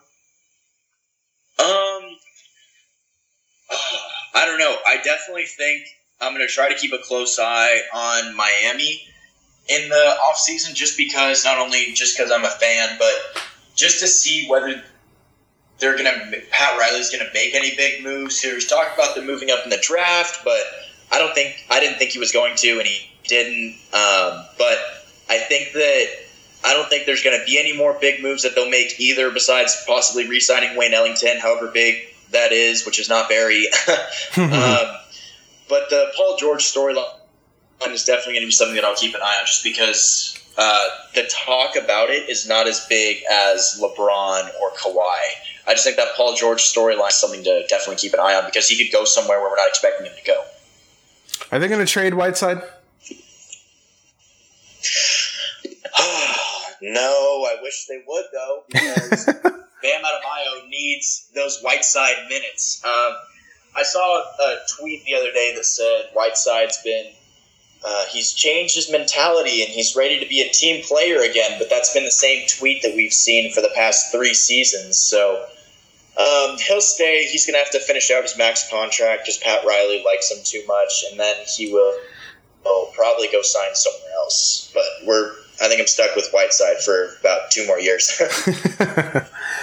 And the storyline for me, like, I'm interested with how teams evaluate DeMarcus Cousins.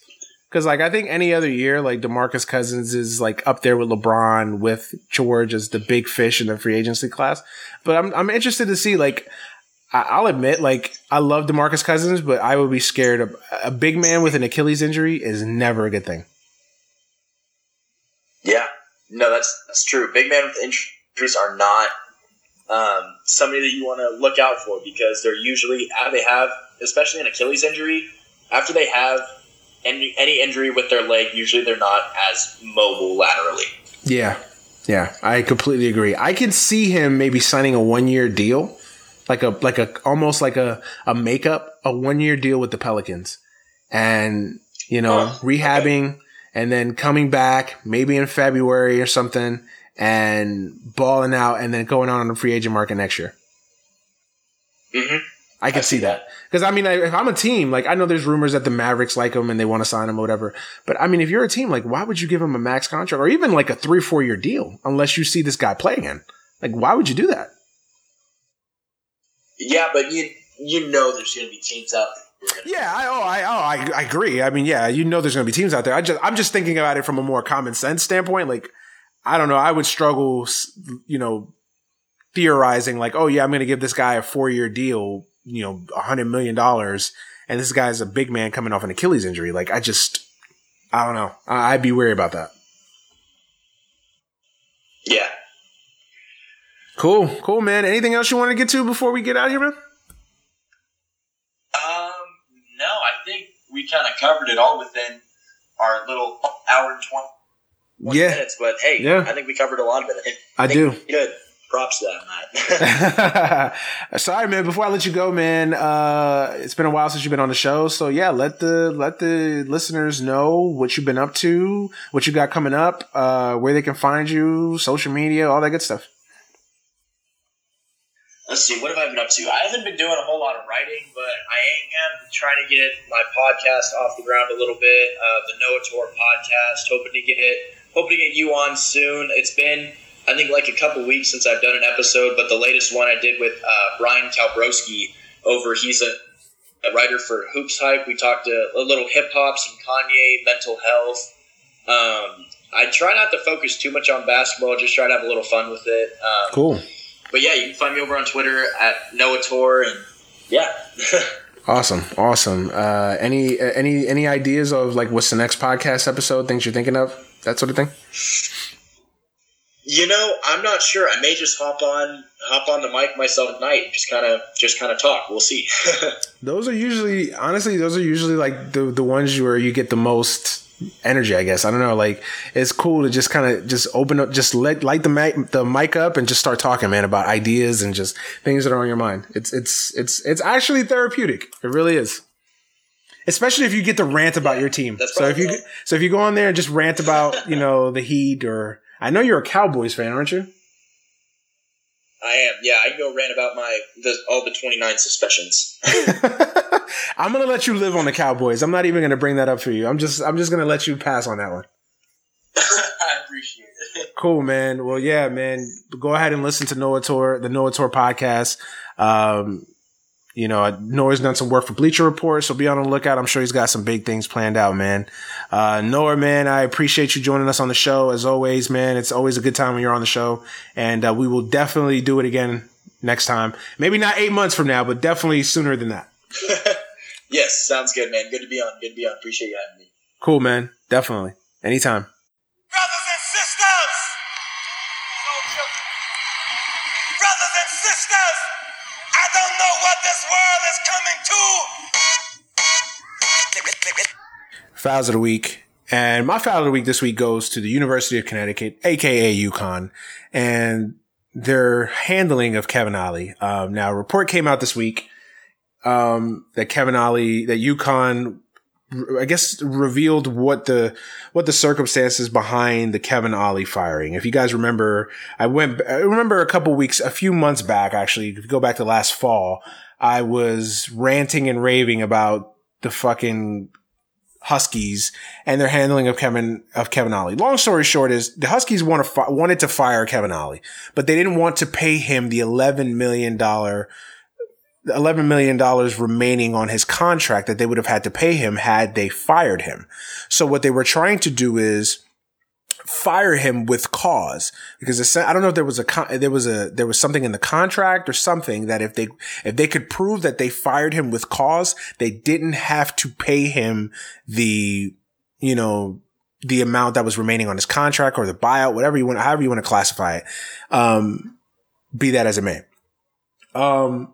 So essentially they basically made up, I don't want to say made up, but basically used some like really mundane details and really kind of small miniature stuff to really oust the guy as their way of saying like, see, this is the reason why we fired him. Usually coaches get fired like, hey, if you're not performing, it's not necessarily with cause. It's essentially a team wants to make a change. They don't like you as a coach anymore, and they want to hire somebody else. And they agreed to some kind of a settlement or a payout. Most teams agree to just pay out the contract, pay what's remaining, and just be done with it. And just go on and hire a new coach.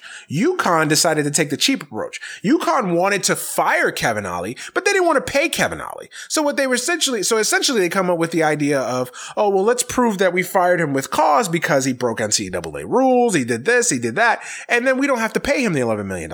And I basically ranted and fucking raved to no end about that, because I thought that just made UConn look really fucking, really look lame as fuck. Like, to me, if you're going to fire a guy, fire him. Don't fire him, but, we don't want to pay him $11 million. So we're just going to come up with reasons why we fired him. And that's bullshit. Like, again, you want to fire a guy, you want to fire a coach because you don't feel like he's done a good job, or you feel like it's time for a change, or you want to make a change, whatever the case may be. Any organization, any organization of sports is allowed to do that. But just, you know what? Be upfront about it. Fire the guy and pay the money. Pay the money. And now a report comes out this week that Kevin Ollie was fired. And the reasons that they listed that he was fired were that he set up a meet and greet with Ray Allen for a recruit with Ray Allen. He shot baskets. So I guess he had a pickup game or played horse or taps or whatever that doesn't classify it. But he basically had a shoot around with a recruit, which is, I guess, a violation. Why? I don't know. And I forgot what the other one was, but just these like really bottom of the barrel, small, I mean, you got Sean Miller at Arizona, basically, delivering bags to the Ayton family household, bags full of money. But of course, you play pickup games with a recruit, that's a fireable offense at UConn, apparently. That bullshit. But, so these were the harebrained excuses that they used to fire the guy. And again, I'm all for, if you want to fire the guy, fire the guy. I don't have any problems with that. But if you're going to fire the guy, at least be stand up about it. At least be upfront and say, you know what? We're firing him. We don't want him as our coach anymore, and we'll pay him the $11 million and be done with it. And they hired Dan Hurley, and we'll see if that's a great hire or not. I like Dan Hurley as a coach, so we'll see. But that's fine. But don't fire the guy, be cheap about it, and then try to act like, oh, well, we fired him because he violated these things. First of all, UConn has never been this bastion of doing things the right way. I mean, I like Jimmy Calhoun, but I mean, he cut some corners too, and, there were some infractions in there and some education stuff and stuff like that. So UConn's never been this bastion of doing things the right way. Let's just put it that way. So again, I find it hard to believe that this is the reason why they fired the guy. They just don't want to pay him. They don't want to pay him. And now obviously Kevin Ollie has something to fight about, because if I'm Kevin Ollie now, I'm basically saying I got wrongfully terminated. Pay me my money. Pay me my money. Pay me my money. Like, nah, y'all not going to fire me and then make me out here look like I'm a bad guy or a horrible or a habitual rule breaker, and then try to use it as a reason for me to be fired and then to not pay me my money. Like, no, that's bullshit. That's bullshit. I think it's upwards of $10 million Upwards of $10 million.